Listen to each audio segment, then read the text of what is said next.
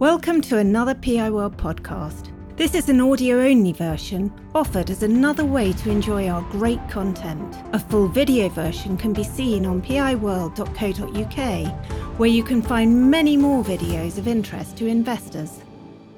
Welcome everyone to the interim results for Idox PLC for the half year ended 30th of April 2023. I've got Anoop with me, and our plan today is to take you through the operational highlights for the business in the first half of the year. I'll hand over to Anoop, who'll take us through the financial review, and then I'll come back, talk a little bit about strategy and operations, our buy and build program, ESG, and further outlook for the business. So without further ado, just report it's been a very strong performance from Idox in the first half of 2023. We feel we're building real momentum in the business, and the changes that we made in organizational structure and the way that we operate across the business has led to a set of very good results. So during the period, our order intake was up 23% at 52 million. Obviously, that was significantly ahead of last year. And that provides us really with great visibility for the remainder of 2023 and into 24. Anoop will talk about our results generally, but revenue is up 8%, EBITDA up 10% on the same period last year. And I think that just gives you a very good feeling for the continued momentum build that we have in the business and the strong performance overall. We've continued to develop the group's geospatial capabilities. Those of you who are familiar with the business will know that we see this as a really strong growth area over the coming years as clients have an extremely strong appetite for geospatial information and data. I'm pleased to report here that, a couple of our acquisitions, Exegesis, revenue is up 90% year on year, and our aligned assets business has seen a very good order intake, up 31% on the same period last year. Both of those businesses are now integral parts of Idox, and we feel that we've done a very good job with the businesses overall and their performance and integrating them into our culture and the way that we work. We'll talk a little bit more about our new divisional structure later, but it is now fully embedded.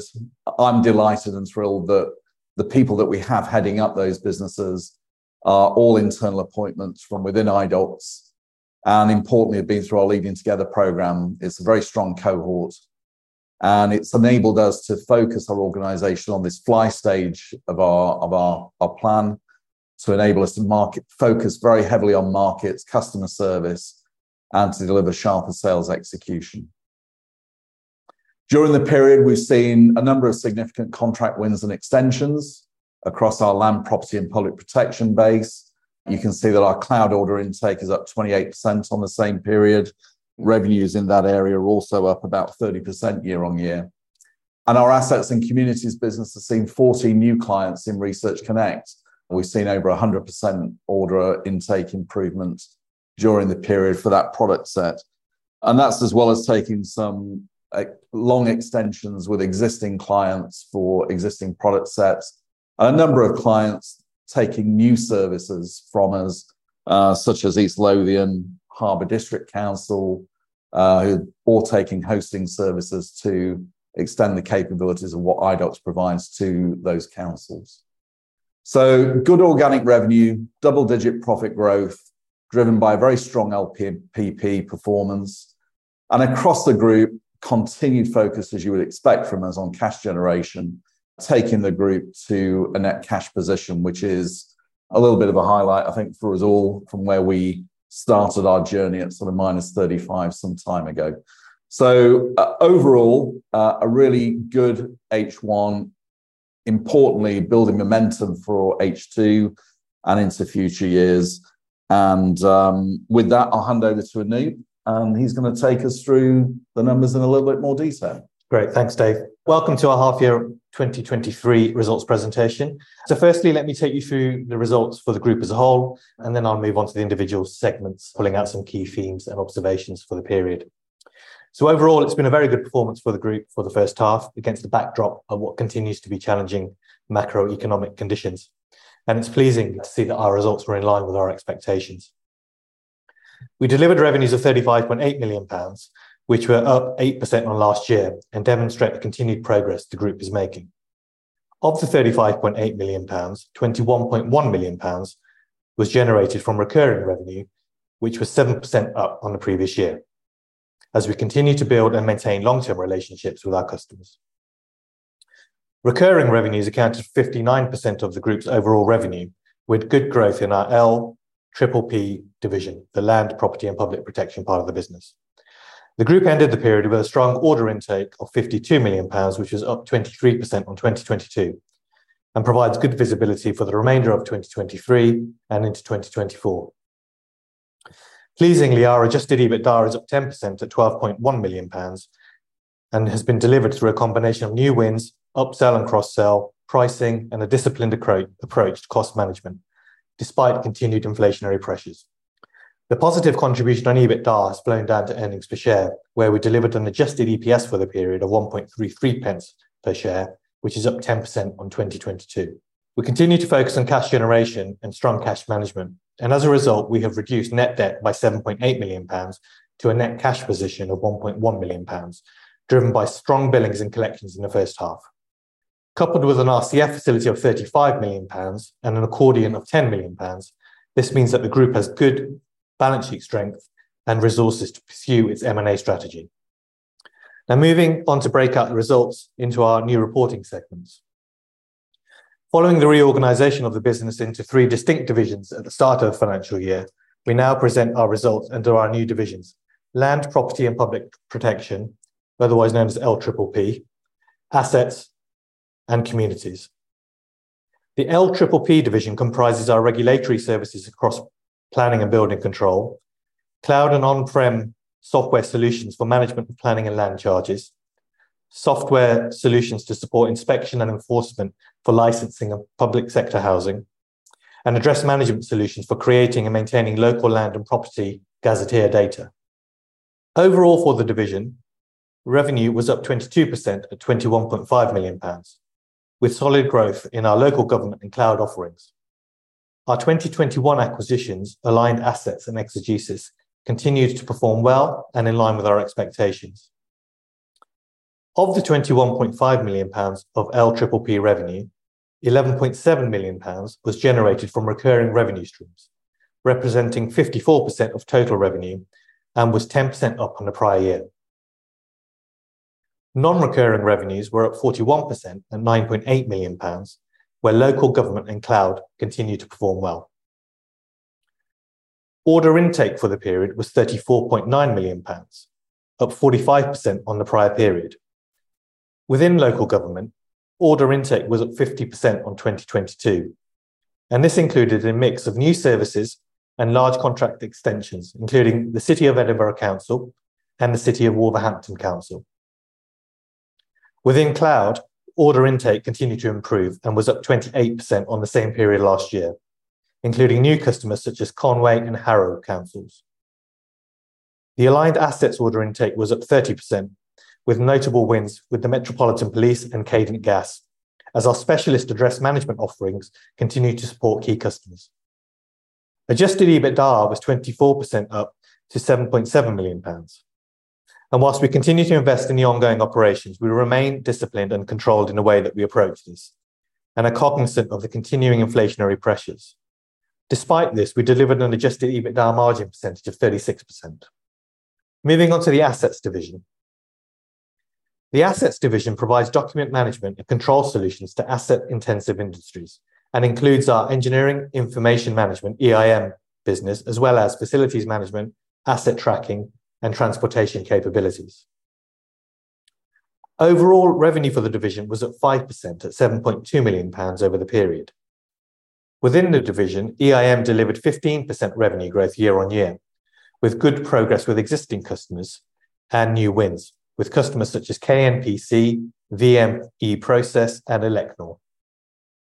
In addition, our facilities management revenues grew by 6%, whilst we experienced slight reductions in transport and IFIT, our asset tracking business.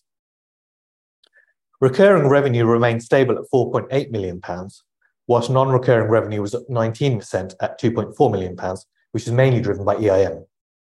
Order intake remained stable for the period at £8.3 million, which included new wins in EIM as mentioned, and as well as a 17% growth in orders in the CAFM business. The adjusted EBITDA for the period is £1.8 million compared to £2.1 million in the prior period, and was impacted by slightly lower profitability in transport and IFID. Turning to our communities division. The communities division comprises our elections, grants and databases, and social and healthcare offerings. As anticipated, revenue for the communities division was lower in the period at £7.1 million and was driven by a lack of major election events across the UK and Malta during the first half. Recurring revenues were up 7% at £4.7 million, with good growth in databases and social and healthcare. The non-recurring revenue reduction to £2.5 million was driven by the previously mentioned impact of elections. There was good order intake in the period at £8.9 million, despite no major election events. We continue to support the Department for Levelling Up Housing and Communities and central government in gearing up for elections next year. Our grants and databases business had solid order growth with 14 new customers in the period, with healthcare solutions increasing order intake by 25% and social care up by 12% in the period. The division ended the period with an adjusted EBITDA of £2.6 million, with an improvement in margins to 36%. The margin improvement was driven mainly by the mix impact of lower election revenues in the period. Leading on to the more detailed income statement. After taking into account a broadly consistent depreciation and amortization for the period, the group delivered an adjusted EBIT of £8.6 million, up 13% on the previous period. The group's finance charges were broadly consistent at £0.8 million. After taking into account adjusted tax charges of £1.7 million, the group delivered an adjusted profit after tax of £6.1 million, up 11% on the prior year. The group's adjusted tax rate of circa 21% is up on the prior period, reflecting the tax changes from April 2023. In respect of adjusting items, the key movements in the period related to restructuring costs of £0.3 million in relation to the corporate simplification activities following the divisional reorganisation. Acquisition and financing costs of £0.4 million related to the finalisation of deferred consideration costs relating to the Exegesis acquisition. After all adjusting items, the group delivered a statutory profit before tax of £4.1 million, up 13% on the prior period. Moving on to the group's cash flow for the period. The group generated net cash from operating activities before tax of £18 million. Against the group's adjusted EBITDA of £12.1 million, this equated to a conversion rate of 148%. Consistent with previous years, the first half cash performance is typically very strong, as the period end ties into local authority renewal and re-sign cycles, with advanced billing and cash collections. The group paid £0.8 million in taxes in the period and £2.2 million in M&A payments. Of this amount, £1.6 million related to Exegesis and £0.5 million related to aligned assets. And both were in line with the initial consideration for both acquisitions. A final £0.5 million is due to be paid in connection with the aligned assets acquisition this month, and this will conclude the cash payments associated with previous acquisitions. The group invested £3.8 million in development and CapEx, and this was in line with prior period, with notable investment into local government, cloud and elections. The group paid a 22 dividend of 0.5 pence per share, which resulted in a total cash outflow of £2.4 million. And after interest, lease payments and other items of approximately £1 million, the group moved from a net debt position of £6.7 million at the end of last year to a net cash position of £1.1 million at the end of the first half. Moving on to the balance sheet. Overall, the balance sheet has remained fairly stable half on half. Key movements related to deferred tax movements in relation to share options, acquired intangibles and tax rate changes. Trade receivables increased since the year end in line with trading, whereas movement in trade payables since the last half year related to deferred consideration payments in relation to Exegesis and aligned assets. The net deferred income was broadly consistent to last half year and higher than the year end position, given the billing and cash collection profile of our contracts in the first half of the year. And at the bottom of the slide, I've highlighted the constituent parts of our net cash balance of 1.1 million, which include a 13 million euro denominated Maltese bond maturing in 2025. And finally, moving on to future guidance. This is consistent with guidance we've communicated previously and our medium-term outlook for the business. From an organic point of view, we continue to believe that mid-single-digit growth is sustainable over the medium term across the group as our customers continue to procure stable and efficient solutions. From an EBITDA margin perspective, we continue the journey to deliver a 35% adjusted EBITDA margin on a sustained basis through a mix of efficiencies and acquisition of higher margin businesses. In terms of cash generation, we continue to expect the business to generate good levels of cash over the medium term, and I'd expect conversion rates to be closer to 100% of EBITDA. And in respect of our dividend policy, the board continues to keep the level of future dividends under review in consideration of our performance and delivery of our strategy. However, we would expect to be paying a final dividend for 2023. And just finally, in terms of the remainder of the year, so we've delivered a good first half performance with encouraging organic growth and continued cash generation. We have good revenue visibility for the remainder of this year with strong recurring revenue and good levels of contract renewals. We continue to perform well, and therefore our expectation for FY23 remains unchanged, albeit we remain cognizant of the current macro environment.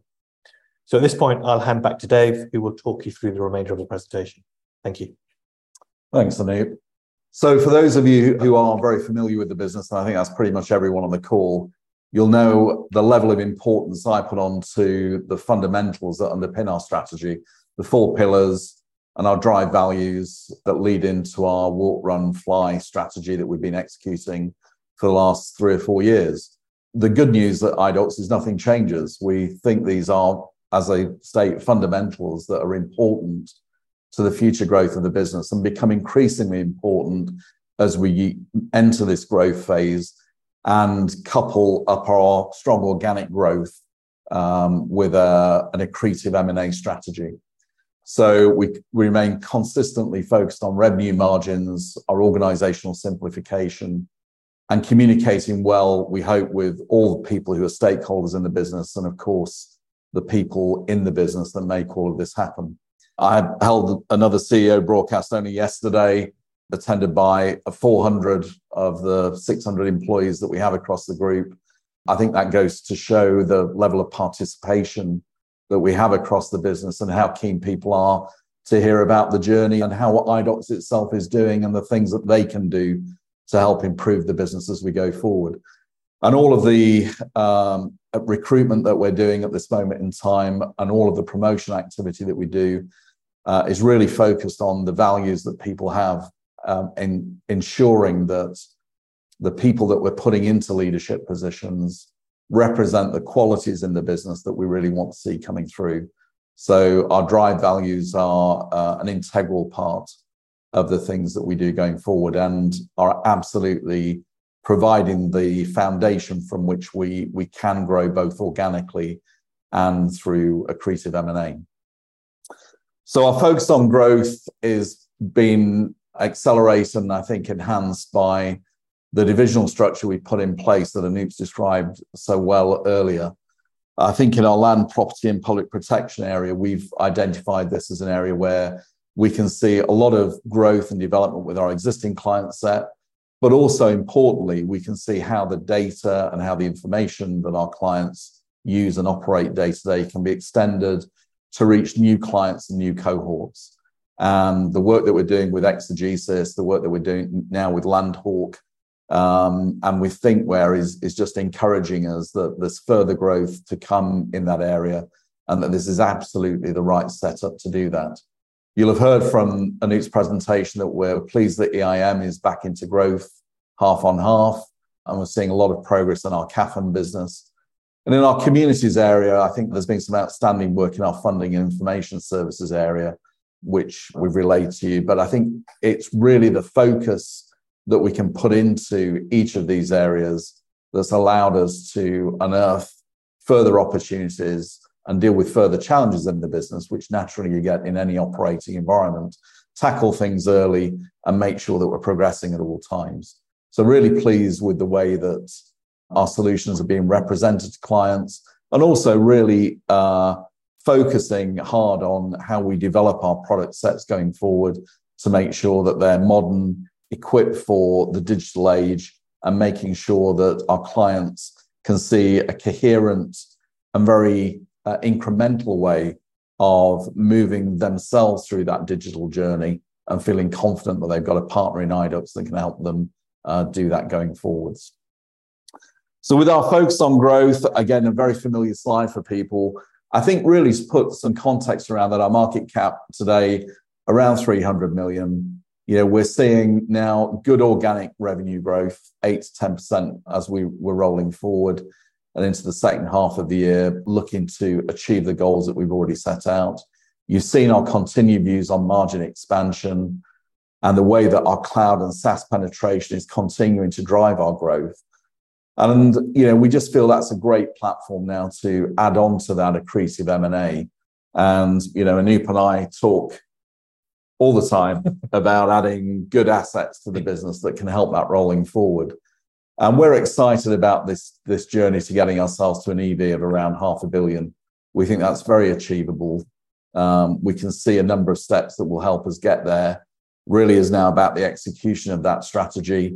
We think we're fulfilling the requirements of it in the organic sense, and we need now just to step through the M&A and bring the right kind of assets to the group and to our clients so that they can benefit from an extended portfolio from Idox.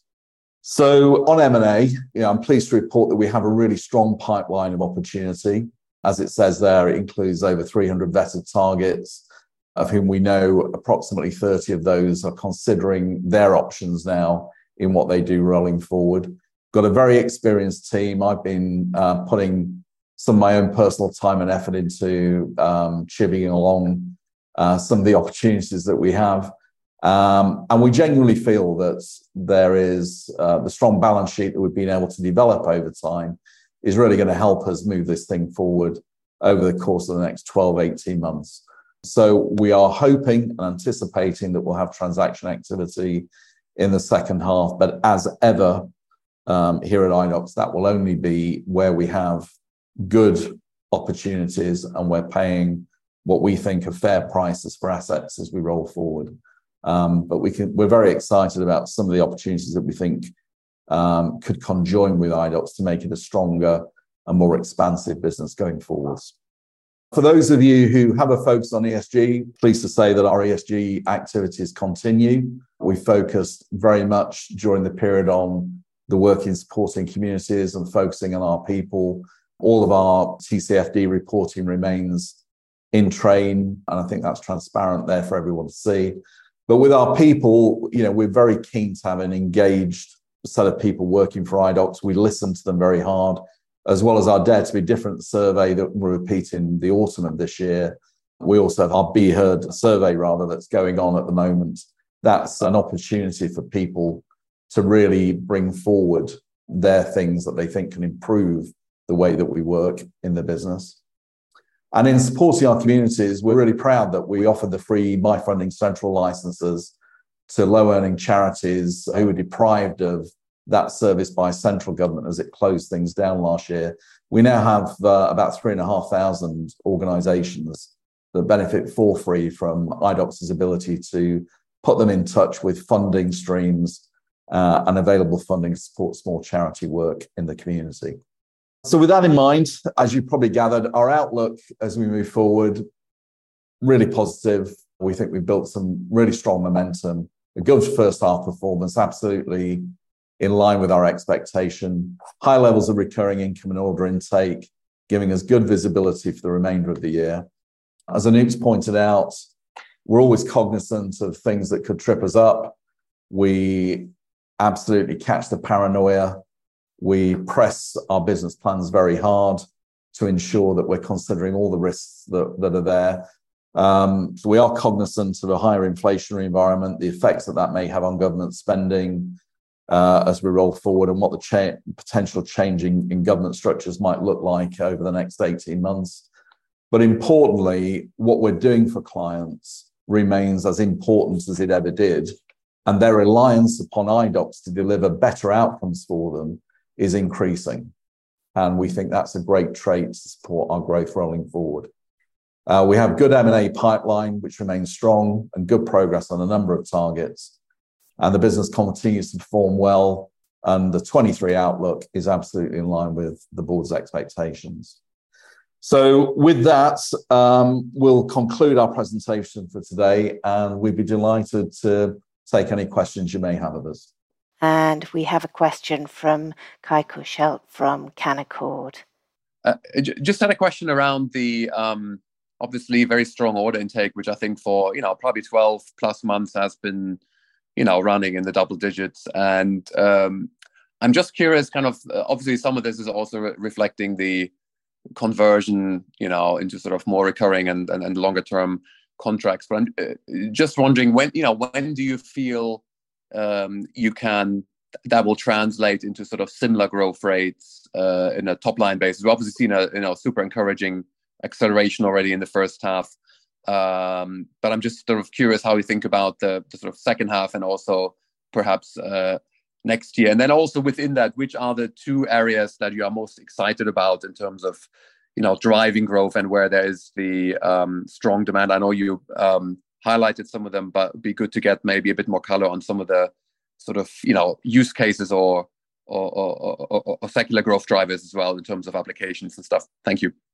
Yeah, so Kai, I think with the order intake being up 52 million, 23% year on year, and that is a mix of new customers coming through, but then existing customers going on to longer term arrangements as well, in some cases 3 to 5 years. So some of that revenue will burn over the next 3 to 5 years, and therefore you won't see a 20% uplift in revenue immediately. But what we do expect in the second half is the growth to be slightly ahead of where it's been in the first half, and that should be across all of the divisions. But like I said, I think because of the longevity of the contracts, you're not going to see that 20% dropping into revenue in the near term. Yeah, and in terms of the areas driving the growth, I think it's pretty clear to everyone that the work we've put into the LPPP space has been really effective. When I first arrived in the business, it was clear to me that we just didn't have a clear cloud strategy for the business. Well, we fixed that very quickly, and we've seen really strong growth amongst clients, but particularly with new customers coming on board who wanted to move into a more digital format from their old products and services. So we see that cloud assimilation going on for some time to come, and we're excited about that. I think the second part is all of the near adjacent areas that relate to planning and property information. We're finding that as we put geospatial information onto planning data and onto the things that are important for our customers, we find that that's equally important to other people in the commercial sector that use that information. So, whether it's conveyancing organizations, construction companies, whether it's civil engineering businesses, there are lots of people that want to see a combination of planning data, planning permissions, combined with maps and geospatial information that we think we can put together offerings for over the coming 18 months, 2 years, that will really add to the way that we can drive our organic growth rates. So those parts of the business remain very exciting for us. And I should add that that's also influencing the way that we're looking at M&A and the things that we can do to bolster that capability rolling forward. But that for me is a really strong area of the business. The second thing I'd say is that, just putting our business into these 3 units, as we've described in assets, communities, and LPPP, it does enable us to focus in very sharply on M&A opportunity rolling forward in those areas. And each one now is a sizable business in its own right and very capable of operating under a buy and build service. So, when we're doing our M&A, it isn't solely linked to the one division. We do feel we have opportunities to bolster and grow all the divisions across the group, and I think that's very helpful. And we'll go to Julian Yates at Investec. Looking at the sort of the non-recurring piece with an LPP, that was very strong.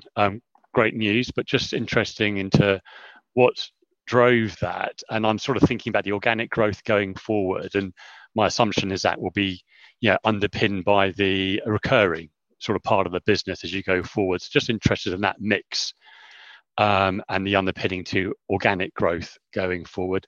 And while I'm on organic growth, I guess it's sort of there was a couple of bits that went backwards within assets and communities. So I guess organic is not particularly helpful because those will probably bounce back or plateau at some stage. So I guess the organic is maybe more helpful looking at it with those couple of bits out. So is that relevant to the 8 to 9% sort of organic growth you spoke about in H2 sort of coming through, which is obviously a very sort of healthy number sort of going forward? And I guess the other question is more sort of strategic, and the three divisions, clearly a lot of internal work has been done here. What are clients sort of seeing from an end client point of view? I'm trying to think, are they seeing the full impact of that three divisional sort of focus to the end client as yet?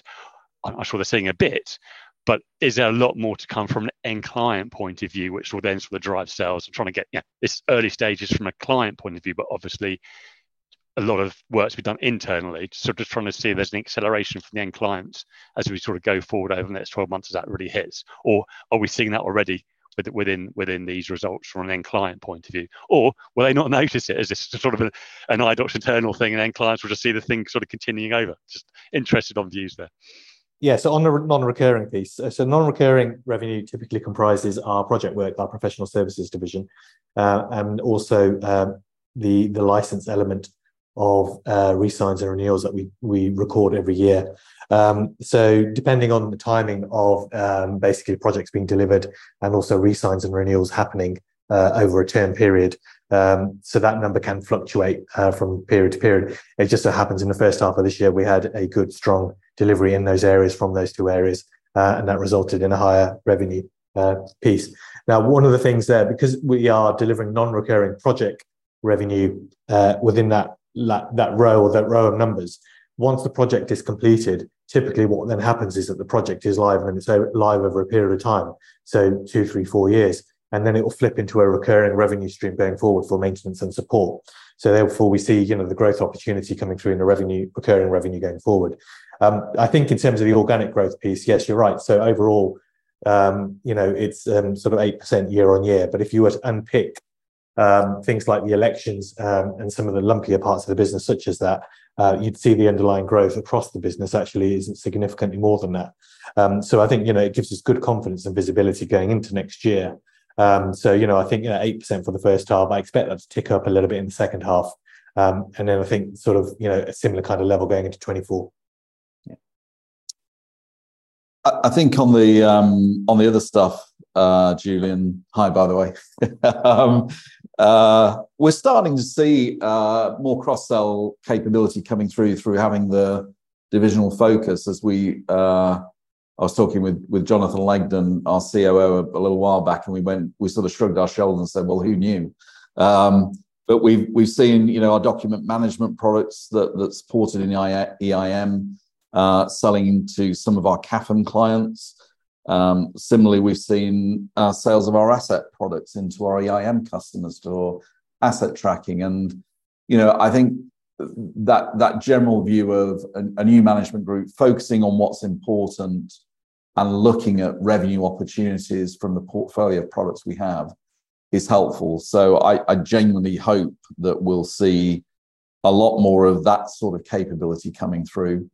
I think also that the other change that we made is to have a new head of engineering in the business, Rick Hazard, who was part of the Idox Cloud business as it came across. And Rick's put a new rigor and focus into the types of technologies we use to develop further products, creating some unification in that regard, and creating new ways of bringing products to market in slightly sharper ways. And I think that's also giving us a lot of confidence going forward that we'll have more new products to be able to sell to existing and new clients as we roll. So I think, the divisional structure is making a real difference. I think it will act as an accelerator as we go forward. And as I said earlier, more importantly, perhaps, or as importantly, it will offer a capability for us to put in good accretive acquisitions that, hopefully do that magic 1 + 1 = 3 type stuff as we build capabilities, product sets,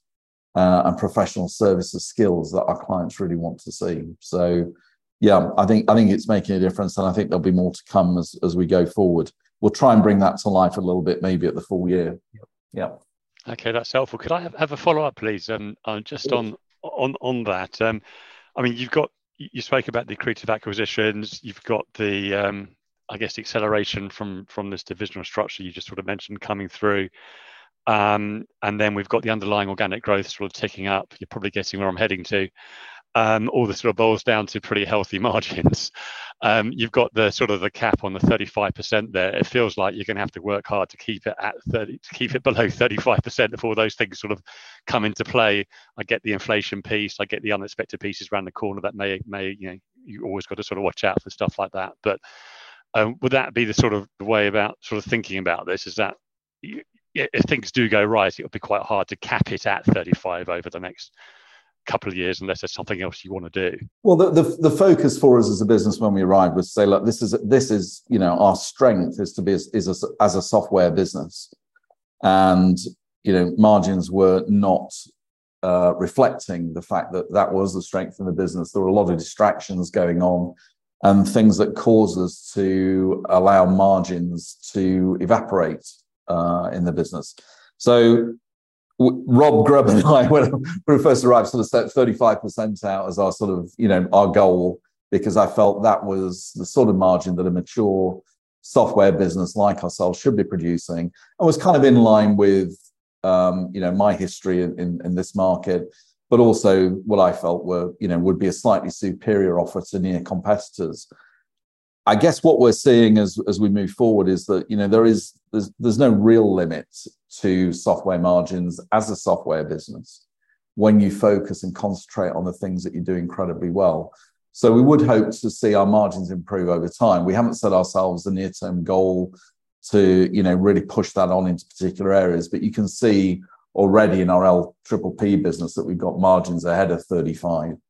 And, as long as we're using that well to continue to serve clients appropriately, then, I think that's okay. So we would hope some improvement as we go forward over the next 24 months, for sure. We'll go to Casper Erskine from Singers. I was just wondering, in assets, if you give a little bit more colour around the depth of your telematics and asset tracking capability. Obviously, this is quite an exciting and fast growth area. Is this something that you could potentially build a more broadened customer reach into? Second question was just around M&A. Is the M&A strategy as it stands just sort of an ongoing focus on geospatial data assets, or sort of are you looking outside that more towards potentially sexual health or other data products that you could begin to push down your pipes? And then finally, just going back to the margins as a follow-up to Julian's question, 35% cap, as I sort of entirely agree with Julian here. I think it does sort of look, quite undemanding now. And I was just wondering, is that sort of indicative of ambitions regarding M&A maybe, and, the scale of acquisitions going forwards, just, obviously taking on sort of slightly more dilutive M&A, sort of acquired assets, and, maybe how we see that shaping over time is just more sort of synergy extraction potential. Yeah. So on assets, if I take a couple of these as we go. So on assets, on asset tracking, our capabilities there really centre around products that we've delivered into the healthcare sector. And essentially think of them as tracking documents, assets and people. So they're using a whole variety of sensors, trackers to log and register those things over short or wide area networks and over short or wide area distances. So you're right, the capability of that product set is not just limited to the market which it's traditionally served. And part of the rationale of putting it into an assets division was to expose it to a number of further capabilities that it could be exposed to across a greater range of markets. So, we are interested in that particular product. We want to make sure that all of our attention is driven around the software capabilities, not around some of the larger projects that involve lots and lots of hardware and lots of, bits and bobs that, we probably wouldn't want to dilute our margins with as we roll forward. So, that's a key differentiator there. On M&A, one of the reasons that we put ourselves into the divisions and gave them some size and capabilities so that we can absolutely consider accretive M&A across each division. A lot of our focus over the period has been on the geospatial LPP area, but we do have a good pipeline of opportunities, both across assets and across our communities business. I guess my hope is that when we do announce acquisitions as we go forward, they're not going to be a surprise to anyone on the call. And I think more importantly for our customers, they'll see them as great assets that they can get better access to by being part of the Idox family. I mean, that's always the main reason that we would do that. But I do feel that in each of these areas, as well as serving our existing client structure, the assets should be giving us ability to get to near adjacent markets by doing the same thing. And that's the most important thing. When we don't want to be one of those businesses that every time it wants to address a new market has to bring in a new capability. And then we find ourselves getting dispersed over time. We want to focus on doing things in the core, which we can then extend out the reach of products into nearer markets.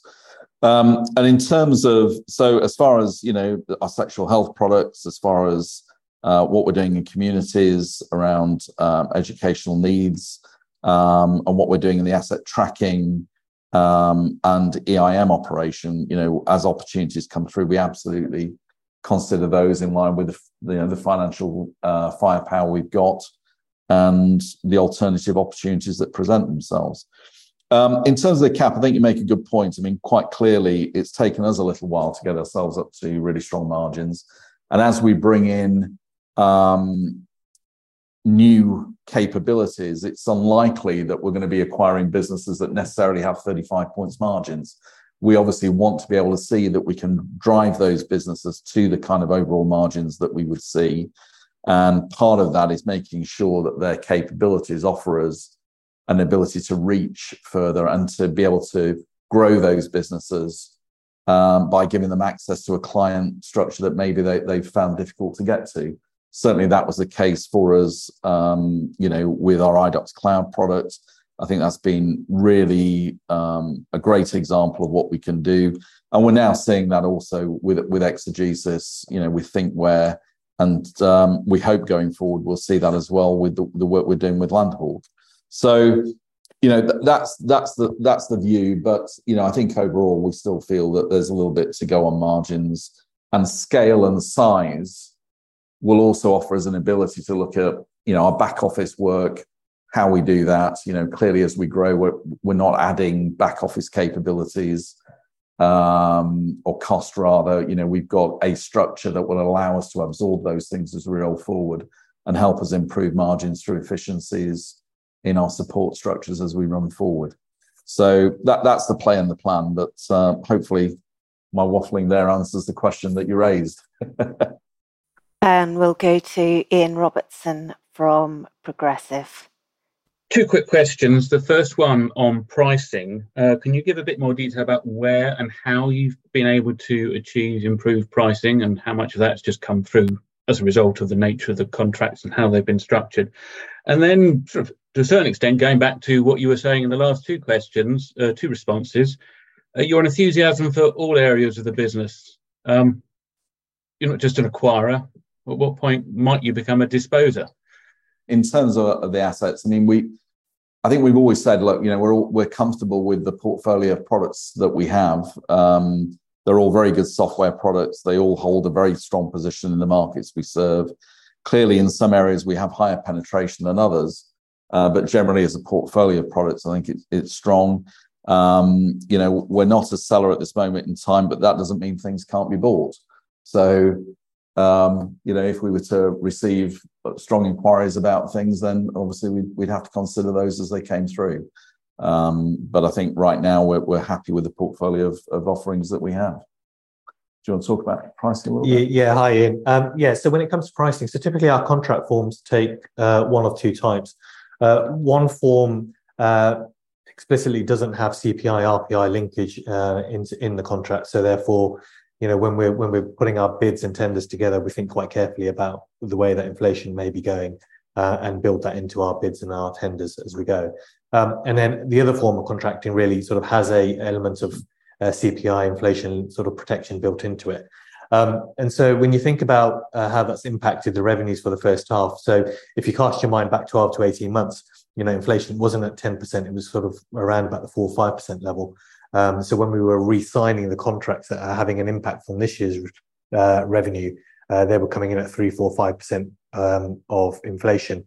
So that's what you're seeing coming through. So the 8% revenue growth overall, in very simplistic terms, about 1/3 of it is coming through in price rises. And as we've moved through the period since, say, last half year and into the last end of the last calendar year, inflation has clearly risen up to 10%. And therefore, as we've then bidded and tendered for new contracts, we've been built in that element of price inflation into our pricing, but we won't see that come through immediately. So there's a lag before it starts to show in the revenue. And we'll go to James Lockyer from Peel Hunt. Just wanted to talk about sort of in the employee market at the moment and how that's gone. We've seen across the space that retention rates have been improving within companies, and just want to see whether or not that's what you're seeing your end, and if they are improving, are you confident you've got the right people in place in terms of the right people and the right numbers of people in order to hit the full year numbers, or do you have a pipe to fill any the additional roles that you may need to get where you want to go? I guess that's the first question. Second question, one of the main reasons you acquired Landhawk, as I understood at the time, was it was a very strong UI. It was something that you sort of was good in the public sector, but something like it hadn't really been seen within the public sector. Obviously, the first priority would be integrating it and bringing it on. But I guess if you could add a bit of colour around whether that integration is going well and whether the future potential that you sort of saw at the time is still there for you, or is it wider now that you've actually bought it in the business? And finally, any sort of examples of, now that you've got the business in place, the structure in place, any sort of examples of cross-sell opportunities that may not have been possible or you may not have thought about prior to that reintegration? I think there was at least a couple of examples of the full year last year, but it's good to see if that's moved on from there. On the employee market, retention rates are definitely much better than they were this time last year. I think you'll recall that we didn't really have the sort of issues that a lot of businesses were having at the time, where people were moving at the drop of a hat because they had generic skills that in a distributed work environment they could deploy in lots of areas, and people were paying very heavily for talent at that time. So I think our attrition at the moment is around sort of 3-4% right now, down from probably around 12 or 13% this time last year. So a very significant change. So do we feel we've got the right people? I think we've always felt we've got good people in the business, and we've always felt we had a strong capability in our organisation to develop talent. So I do feel we've got the right people.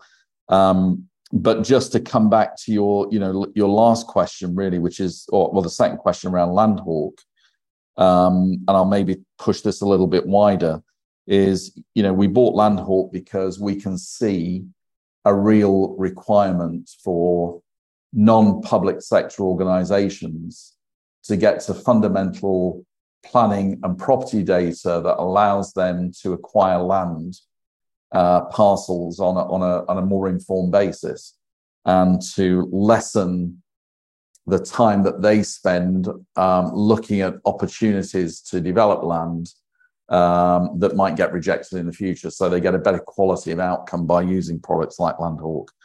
But what we've discovered as we've gone through that, as we're integrating the business, and the integration's going well, but as we sort of move forward with that, is we're seeing that there's a really strong opportunity with the business to bring together cross-sell capability, and also to use our people more effectively across the group. So what we're seeing with a number of our staff now are extended roles and capabilities, which is allowing us to develop them further and use the people that came through our Leading Together program more operationally effectively as we go forward. So that for us is proving well. We still run with a number of vacancies in the business where we're looking for talented people to help us exploit opportunities that we're discovering in the market. And I think the Landhawk stuff is a great example of that. As we combine Landhawk with the capabilities of Think, where we look at the exegesis link and the work that we do around address management with the Aligned Assets acquisition, we can see that all of those data sets play a part in providing a much richer quality of service to the markets that we think, frankly, have been underserved to date. So that gives us a great, a really great encouragement that there's more to do and more capability for us to put together for those markets rolling forward. I don't know if you want to add anything about the employees side at all, Anoop? No, I mean, I think one of the key aims and objectives we've got is continuing to grow our Indian practice as well. And we ended the year last year, it was about 55 people, and that's progressed as we had expected. So we're up to about 75 people in India now. And so we are still seeing opportunity for when people do decide to move on in the UK, that we're able to get appropriately skilled and qualified resource in India. Just a quick follow-up there, just on the organic growth questions that people have been asking earlier, and specifically, I guess you've now talking about all the integrations of those acquisitions that drive additional functionality across them.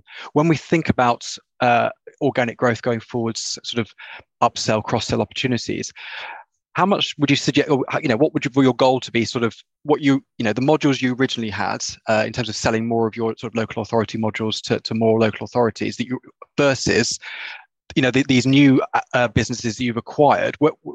Is there more opportunity in organic growth from the acquired businesses than there is from your core, or is it sort of a mix? How would you, what would be a win for you in terms of where the organic growth comes from?